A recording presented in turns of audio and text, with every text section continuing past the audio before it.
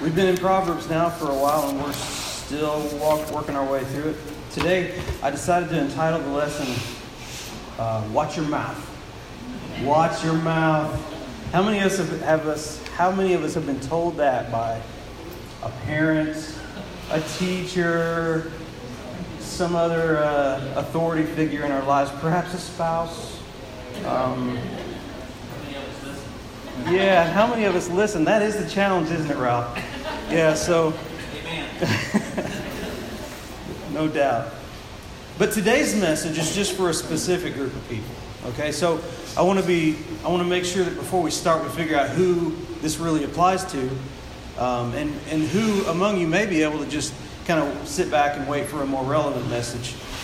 So first of all, if you could raise your hand if you have a tongue. Do you have a tongue? Okay, I think that's everybody. But there's still one more criteria we need to think about. If you have no sin at all, please raise your hand. No, I see one taker, but you may have misunderstood the question. I understand. It's okay. So if you raised your hand on the first one and kept it down on the second one, then this message is for you. And I'm right with you because I raised my hand. I have a tongue. And I lowered my hand because indeed I do still have sin. So now we know who the message is for. Proverbs speaks to us about the tongue. Then let's start digging into it a little bit. I want to start with this one focal passage. It's very brief and very short. But then there's a whole lot of scriptures that I've sprinkled through as we walk through the message together. So hear the word of the Lord from Proverbs 18:21. Death and life are in the power of the tongue, and those who love it will eat its fruit. Death and life are in the power of the tongue, and those who love it will eat its fruit. This is the word of the Lord. Thanks be to God. So we see from this that we're dealing with a powerful thing, the tongue. And let's pray. Father, we come to you this morning, and you've given us this gift, Father, of speech so that we can communicate with each other and we can communicate with you. Father, help us to use that gift for your glory, for the benefit of each other and for love. Father, help us to not abuse that gift and not do wrong and use our tongues to sin. Father, help us to see your word and see it clearly. Help us to be convicted where we might do wrong. Help us to be encouraged if we see that you're helping us in some places. Father, be with us this morning and send your Spirit. In Jesus' name, amen. All right, on my outline today, and this really could have been more than one message, to be frank. Maybe it should have been. But the first little section, I want to talk about the power of the tongue, the importance of why we think about this. Secondly, I want to talk about the sins of the tongue, the damage that it can do and how we should not speak. And then thirdly, I want to talk about the struggle to tame the tongue. So starting off, the power of the tongue is in fact the power of life and death. That's what Proverbs tells us. In 18:21, I said it in our focal passage, death and life are in the power of the tongue, and those who love it will eat its fruit. Now that's Solomon. There's many, many, many more Proverbs about the tongue, and we'll get to some of those. But I don't want to forget about the New Testament wisdom book, in a sense, James. I was talking to Brother Ken earlier in the week, and he shared with me that they're looking at that in their community group. So if you're in Ken's community group, you're going to be tracking right through with some of the things we talk about this morning. But James has a big, long passage about the tongue, and I want to take the time to go ahead and read it because it really emphasizes the importance of what we're talking about. Hear the word of the Lord from James 3:3 if you want to follow along in your Bible. And I'm quoting from the CSB today just because that's where we've been coming from on Proverbs. Hear the word of the Lord. Now, if we put bits into the mouths of horses so that they obey us, we direct their whole bodies. And consider ships. Though very large and driven by fierce winds, they're guided by a very small rudder, wherever the will of the pilot directs. So too, though the tongue is a small part of the body, it boasts great things. Consider how a small fire sets ablaze a large forest, and the tongue is a fire. The tongue, a world of unrighteousness, is placed among our members. It stains the whole body, sets the course of life on fire, and is itself set on fire by hell. Every kind of animal, bird, reptile, and fish is tamed and has been tamed by humankind, but no one can tame the tongue.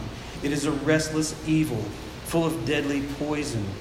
With the tongue we bless our Lord and Father, and with it we curse people who are made in God's likeness. Blessing and cursing come out of the same mouth. My brothers and sisters, these things should not be this way. This is the word of the Lord from James. That was a low-key thanks be to God, because it's a pretty hard word there, isn't it? It's a reminder of how dangerous, how powerful, and how dangerous our tongues can be. And James doesn't pull any punches here either, does he? He says the tongue is a fire set on fire by hell. That's harsh. That's rough. But is he wrong? No. So let's think about this for a minute. We know that the tongue is powerful and that our words have consequences. And in fact, we see in Proverbs that it's hard not to sin with our words. One of the Proverbs tells us, where there are many words, sin is unavoidable, but the one who controls his lips is prudent. When there are many words, sin is unavoidable. Just think about that for a minute. If there's a lot of words going on, it's unavoidable. There's going to be some sin involved.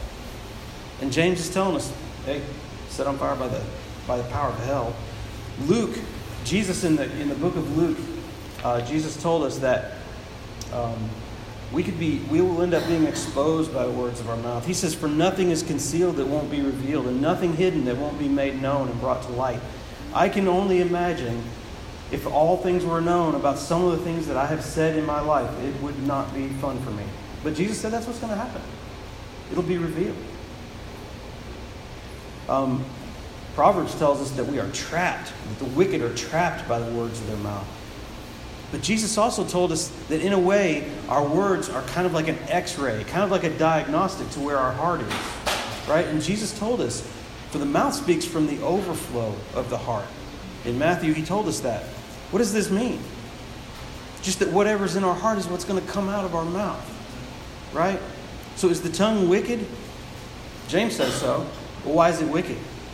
Because the heart that's driving it is also wicked. And we know that from Scripture. So we see here that the tongue has power. And the power is driven from the heart. We see that this overflow comes out of our hearts. And then the question comes, what do we do about it? Because James is encouraging us to tame the tongue, and at the same time he's saying nobody has. You got to, but nobody has. How do we think about this? And that's where Proverbs comes in, because Proverbs is a book of many practical things, right? And so he gives tons of examples, Solomon does. And so I want to talk through a few things about how not to speak. And I'll just summarize them real quick, and then I'll hit them one by one. Some of them are quicker than others. How not to speak. Hastily. Shouldn't speak hastily. Harshly. We shouldn't speak harshly. Deceitfully. We should not speak deceitfully. We should not be a false witness. Oh, that's part of deceitfully, sorry. My outline threw me. Perversely. And we'll talk about that because that sounds kind of weird, but we should not speak perversely. That's a little different than deceit, but it's related. And we should not speak as a gossip, violating confidences. And so those are the things we should not do. Those are ways we should not speak because they cause so much harm. So let's start at the top. Hastily. Solomon's big on this. The one who speaks before he thinks is worse than a fool. Solomon says in Proverbs 29:20, do you see someone who speaks too soon? There is more hope for a fool than for him. I love the way Solomon puts things. I think he had a sense of humor. There's more hope for a fool than for this guy that speaks before he thinks. And if you've ever been in a meeting with someone that does that, you know what he's talking about. Because you want to just say, gosh, man, you would have been a lot better off keeping your pie hole shut on that one. But sometimes it's us that speak too soon, right? How about the one who answers a question before it's even asked? Solomon speaks to that situation. You ever been with someone who does that? Interrupts you to answer your question, doesn't even get it right? Proverbs 18:13. The one who gives an answer before he listens, this is foolishness and disgrace for him. So we've got Solomon kind of giving us some pointers here. These are really practical too. If you're prone to speak quickly, just listen to Solomon. Sit back. Listen first. Think first. Then talk. Solomon says we shouldn't speak harshly. Proverbs 15:1, a gentle answer turns away wrath, but a harsh word stirs up wrath. Anger and wrath. A harsh word stirs up wrath. And then in Proverbs 18:23, he says an interesting thing. And as we were walking through the book, I read this a few weeks ago, and I thought, I don't get that. And then as I thought through it more, it started to come home to me what he was talking about. But the verse is this, 18:23 in Proverbs. He says, the poor person pleads, but the rich one answers roughly. Isn't that interesting? The poor person pleads, but the rich one answers roughly. And it's not in the same book, it's not in the same chapter, but we already know that a gentle answer turns away anger, but a harsh word stirs up wrath. So what's going on here with this harshness? And why would a rich man answer roughly? And I would simply say, because he can afford to. A rich man can afford to be rough with people. Because when you're rich, people seek your favor. And I've got a little taste of this at work. Because at work, sometimes I deal with vendors. Well, vendors want to sell me something, right? And if I'm a little rude, they'll put up with it. They actually will. They shouldn't, probably, but they want the money. So they will put up with rudeness.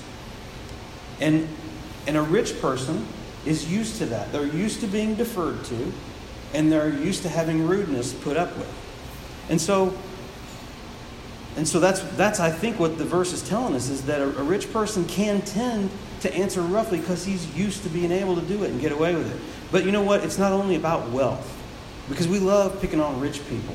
But it isn't only about that. It can be any form of authority that you might have, or any form of power or influence. If someone wants your relationship, they may put up with things that they shouldn't have to put up with. And you may answer them roughly when you have no right to do so. So, if you get used to answering people roughly for whatever reason, it's not good. It's not good. Proverbs tells us this. And the questions for a Christian is, okay, we know about the rich man in Proverbs, but what is the lesson for a Christian? Can you ever afford, and I'm using afford in kind of air quotes, can you ever afford to be rough with people and harsh? You have these things in common. With everyone in the world, you're going to have something in common with them.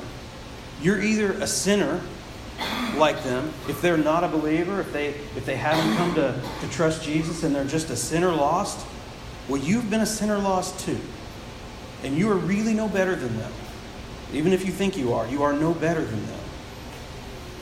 So you shouldn't lord it over them in a harsh way. But if you're talking to a believer, what do you share in common with the believer? Your sins are forgiven. The same sins you share with the sinner, except now you share this forgiveness. By who? By our Lord. That is our mutual boss. So nobody's really over anybody else. We serve the same Lord. And we can't afford to be harsh with each other. Deceit. This is warned against strongly and often in Proverbs, to be lying or to try to deceive people. I wanted to say this one's kind of it's a four verse little section here, but it really is interesting. Proverbs 6:16, the Lord hates 6 things. In fact, 7 are detestable to him. Arrogant eyes, a lying tongue, hands that shed innocent blood, a heart that plots wicked schemes, feet eager to run to evil, a lying witness who gives false testimony, and one who stirs up trouble among brothers. 7 things the Lord detests, and 3 of them we do with our tongues. And 2 of them are lies, right? So one who stirs up trouble, There's different ways you can stir up trouble. One of them could be lying. But a person who gives false testimony, a person who lies, the Lord detests these things. And He puts them in the same list with what? Hands that shed innocent blood? That's pretty hard when I want to think of myself as really not that bad of a person, but I know I've told lies before. And now I'm in the same list with the people who kill people. That's hard. But that's where we need to remember that we are. So this dishonesty is horrible. And you can be dishonest. You can speak in a way without even using your tongue, because there's another verse that talks about the dishonest and wicked man who signals and winks and gestures in sly and subtle ways. Right? It's still a communication. We're going to count it for now. But the verse tells us that he will be shattered suddenly. This wicked man that signals and tries to do plots. False witnesses, over and over in Proverbs, we're told the false witness is going to get his due. He's not going to get away with it. Sometimes a witness is the only one. They're the only ones that knows what happened. And if they come to court and they speak falsely, then they think they've gotten away with it. They haven't. Proverbs promises God is a God of justice, and He's watching. They will get what's coming to them. Then there's this kind of deceit, which is, I was only joking. Have you heard this? Have you ever heard someone do that? I've done this when I was a kid. I was a mean kid. So I would do this to people. Tell them a lie, and they say, oh, I was just joking. That's funny, right? Not funny to them, funny to me. Proverbs 26, 18 to 19. This is how it describes me. Like a madman who throws flaming darts and deadly arrows, so is the person who deceives his neighbor and says, I was only joking. That's that. Not so funny, is it? Like a madman who throws flaming darts and deadly arrows. Just picture that. A madman running around town throwing flaming darts and deadly arrows. That's crazy. It's chaos. It's lunacy. Well, that's what we're talking about. Perversely. We should not speak perversely. What does it mean to pervert? Well, fundamentally, to pervert is to distort or to twist or to turn something to a wrong purpose. But you're taking something good and you're twisting it into something bad. That's what it means to pervert. So to speak perversely is what? Well, it can be to present evil as good or good as evil. And there's several verses in the Proverbs that talk about how the wicked speak perversely, but I wanted to give an example specific. And Isaiah has the best one. Isaiah 5:20 says, woe to those who call evil good and good evil, who substitute darkness for light and light for darkness, who substitute bitter for sweet and sweet for bitter. I don't have to give a ton of examples. Really, you can turn on the news and see good called evil and evil called good in our world. It's crazy. It's crazy, it's perverse, and it's wrong. Why would someone do this? Well, to lead others astray. Sometimes they intentionally want to lead others astray.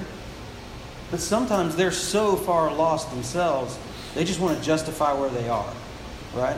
So they're trying to say the wrong thing so that they can declare the sin that they're in to be good, and then if what they're doing is good, then they're good.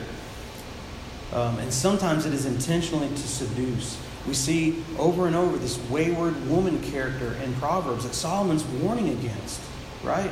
She is trying to take a person who's inexperienced and doesn't really know and naive, and she's trying to draw them in and take their life down a wrong path. And this perverse speech, this twisting of what's right, is exactly what that's about. Flattery. Flattery is an interesting one. There's a verse directly, and there's a lot of verses in the Proverbs that are about flattery that are this wayward woman. And isn't that interesting? She flatters. She smooth talks. She tells this king to be what he wants to hear. But then there's the key verse, I think, that Proverbs 29:5 tells us, a person who flatters his neighbor spreads a net for his feet. And we talked about this in our community group a couple weeks ago. We kind of puzzled around, like, what does this mean? What are we saying here? And we not argued, but we talked about his feet. Whose feet are we talking about? Well, I'm pretty confident we're talking about the feet of the neighbor, not of the person who flatters. A person who flatters his neighbor spreads a net for his neighbor's feet is another way to think about it. Because what? Flattery is setting a trap. That's what flattery is. It's not honest. It's a form of deceit. It's intended to make the other person vulnerable and easier to take advantage of. That's why it's setting a trap. And who is most vulnerable to flattery? How about proud people? If you're proud, you're going to want to believe it, right? Bring it. Tell me more about how great I am. I love it. It's what I want to hear. The proud person is willing to believe flattery. He's used to flattery because he flatters himself, right? But the humble person is more objective. The humble Christian person gives the glory to Jesus anyway and doesn't let it go to his head. So why would you flatter someone? Because flattery goes both ways. We need to think about possibly receiving it and possibly giving it. So why would you flatter someone? If they had some position, some reputation, you wanted to influence them in some way, to be their friend, or be part of their social group, whatever, you might flatter them to gain entry with them. But that's wrong because it's deceitful. Now, does that mean it's wrong to praise someone or acknowledge it with appreciation? No, not wrong at all. If someone has blessed you and encouraged you, by all means tell them. They need to hear it. And that's a blessing to them. The problem is that flattery is not sincere and it's not real. So flattery is not okay, but blessing and encouragement are more than okay. They're great. We just got to know the difference. We got to know the difference giving it and receiving it. So don't exaggerate, but do praise. And when you receive praise, weigh it carefully. Right? Be real about what you're receiving praise for. Was it really worth that much? Or is someone trying to set a trap for your feet? Be careful. All right, here's an interesting one. Smooth speech hiding evil intent. We'll talk a little bit more about this later, but the verse here from Proverbs 26, it says that a hateful person disguises himself with his speech and harbors deceit within. When he speaks graciously, don't believe him, for there are 7 detestable things in his heart. Though his hatred is concealed by deception, his evil will be revealed in the assembly. So what's going on here? This is a difficult one because Jesus said, out of the overflow of the heart, the mouth speaks. And that implies almost an unfiltered, whatever comes out is real and genuine. But this verse kind of tells us, well, not necessarily, because there are some clever people out there that can distort even as it comes out of their mouth. They can make it look better than it really is. So we have to be careful. We have to watch. And we don't only have to be careful about other people. Remember, the other people that do this, they're sinners. But so am I. So I have to not assume that I can never do these things. I have to make sure that my speech is true and real and really reflects what's going on inside me. Okay. The last how not to speak is about gossip. And gossip's a tough one, and it's an important one because it's so dangerous. It's so harmful. But gossip is telling secrets that aren't yours. Proverbs 11:13, a gossip goes around revealing a secret, but a trustworthy person keeps a confidence. Which one do you want to be? A gossip or a trustworthy person? Because it's not the same thing. Now, why would we gossip? Everybody knows if you say the word gossip, nobody wants to say, oh yeah, that's me, I'm a gossip. Nobody wants to say that. Nobody wants to own that. But why would we gossip if everybody thinks it's a bad thing? Well, Proverbs 26:22 tells us, a gossip's words are like choice food that goes down to one's innermost being. It's a tasty snack, right? We want that gossip. Why? What is it about gossip that is attractive to us? Well, if I'm being reminded of somebody else's struggles and failings, I can feel a little bit better about myself. Especially if their failing is something I don't particularly struggle with, then boy, that's fun. Because I can feel really self-righteous about that. Also, even if their failing is the same as mine, just the fact that their failing is getting attention and mine's not, let's keep it that way. Let's keep the failing and the attention on this person's failing and off of my failing, because I don't want it. I don't want the attention. So gossip can be appealing to us. It can be a really attention getter. It can be something we actually seek out. But what does Proverbs say about it beyond just why we might want to do it? Well, it's very harmful. Gossip separates friends. Proverbs 16:28 tells us that a contrary person spreads conflict, and a gossip separates close friends. It doesn't take a lot of explaining to figure out how that might happen. A broken confidence, that can harm a relationship. Gossip fuels the fires of strife. Proverbs 26:20 tells us, without wood, fire goes out. Without gossip, a conflict dies down. It's just natural. Just natural. You add wood to a fire, you get more fire. You add gossip to a conflict, you get more conflict. You take the wood away from the fire dies. You take the gossip out of the conflict dies down. It's natural. So this is a really key thing Solomon's teaching us here. Kill the gossip. Kill the conflict. Gossip is a betrayal of trust. There's a little proverb, but it's not in the book of Proverbs. This is some human man-generated proverb, but I think it's worth thinking about. I won't claim it's divinely inspired. But if someone is talking to you about someone else, you better believe they're talking about you to someone else. Just something to think about. I want to say something to the men, myself included. Gossip is not a woman's sin. Any men think that it's a woman's sin, they're in error. Now, I'm not saying gossip is manly, because it's far from manly, but that doesn't mean men don't do it.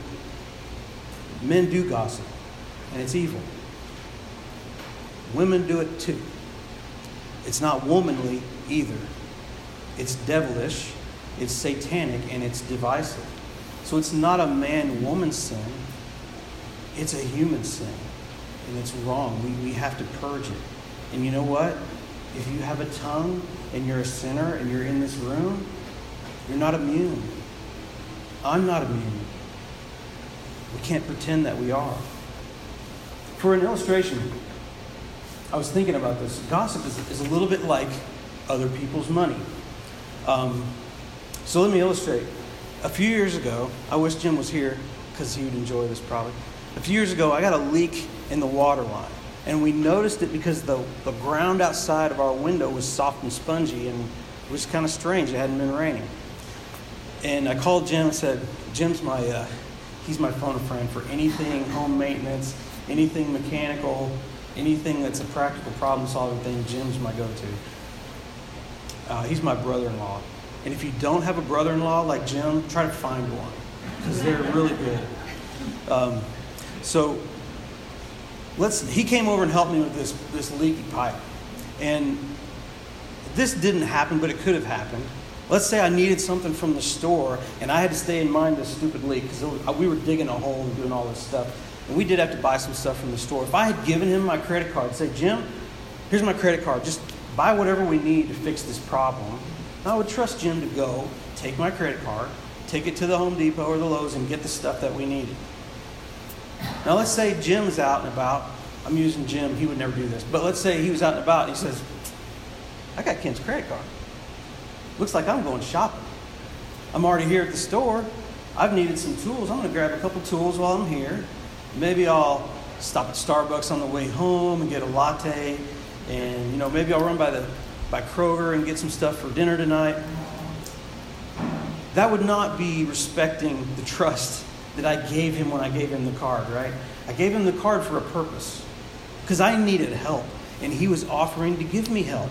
So I gave him the card with implicit trust. Jim, you're not going to blow my money on stupid stuff. But you know what? If I reveal a secret to somebody because I'm in a vulnerable place and I need their help, I need to trust them. And if they reveal it to me, they need to trust me. And brothers and sisters, this is a big deal. We have to be able, when we share these tender things, these secret things, and when we're vulnerable, we have to be able to trust each other. And so that's kind of what it's like. It's like other people's money. Be trustworthy, not a gossip. And I want to ask a question here. But I don't want a show of hands. But have you ever been hurt by gossip? I have. Have you ever been hurt by gossip in a church? I know that some of you have. Have you ever seen someone else hurt by gossip? Have you ever hurt someone by gossip? These things aren't hypothetical. The thing about it is, we need to be real about this. Yes, we're a church. Yes, we believe in Jesus. Yes, we try not to sin. But we're sinners. And gossip is a thing that can come into a church.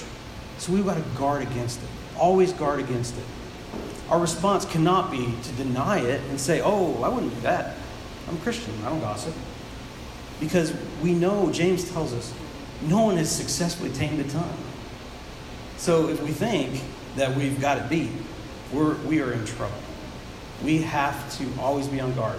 Always be on guard. The last point is the struggle to tame the tongue. The tongue, like James said, who can tame it? And the truth is, one man has tamed it. He walked the earth, and he interacted and spoke in many ways with many people. He said many things. And what does the proverb tell us? Where there are many words, sin is never far away. But Jesus spoke many, many words, and not a one of them was sinful. Not one. He did the impossible. Not only did he live purely, he spoke purely. A thing that Proverbs says we can't do. And James says no one's tamed the tongue. Well, Jesus tamed the tongue. He governed his own tongue and spoke righteously. So what is our hope? Our hope is Jesus. Because he shows us that it can be done. But James tells us, for us, we're going to have to wait until redemption before we're perfect. But what do we have in the meantime? John tells us, confess and repent and we'll be forgiven. Right? Confess and repent. There's a lot of things in Proverbs and in Psalms especially about how we should fill our mouths and fill our minds with good words. Right? We want to fill our minds with praise, with the Word of God. And you know what? The more you put good in and have good coming out of your mouth, the more it replaces bad. That's just a simple truth. We only have time to speak so many words. If you're crowding good words in, you're going to crowd good words out. We want to do that. So prayers for ourselves and others. And it's right to pray for ourselves. We should pray for ourselves and others. Thanksgiving, just prayers of thanksgiving. Remember what God has given you. Encouragement. Can you speak encouragement to your family? Connie's been teaching me that I've got a long way to grow in giving encouragement. But we're working on it. I'm working on it. Bible verses, and Weston's talking about this. Several of us have talked about memorizing Bible verses. You put the Bible in your brain and you speak it out of your mouth. What could be more pure than that? Nothing. That is pure good. So bring the good in and squeeze the bad out. But you know what? Nobody can tame the tongue. I don't want to be discouraging, but nobody can tame the tongue. So expect to fail. And then when you fail, confess, repent, and then start over. Don't give up. Don't give up. And don't ever assume you've tamed it. You might go on a long streak without doing anything radically wrong. That's nice. You're not done. Not until you're dead. Not until Jesus raises you up in glory are you done. You're not done. So confess, repent, try harder. Confess, repent, try harder. And you know what? Ask for his forgiveness. He'll give it. It's all His grace anyway. We can pray specifically to be conformed to God's speech. Proverbs tells us that every word of God is pure. This is in Proverbs 30. And He's a shield to those who take refuge in Him. So our tongue, though it's set on fire by hell itself, not God's. God's tongue is pure. Pure. And we can seek refuge in Him. We can ask Him, make us like You. Please make us like You. Two brothers, I want to conclude. The music team wants to come up while I conclude briefly. Two brothers in 2 days shared the exact same scripture with me. And I don't really know. One of them was Ken. I don't even know if either knew that I was preparing a sermon about our tongues and our words. But it's another passage from James. It's just in a different place than what I read before. But it reminds us of the seriousness of the challenge we face. It's serious. James 1:26 tells us, if anyone thinks he's religious without controlling his tongue, his religion is useless and he deceives himself. Could it be more serious than that? Do we want a useless religion? No, we don't want a useless religion. We want to follow Jesus. Jesus of the pure tongue. Let's follow Him.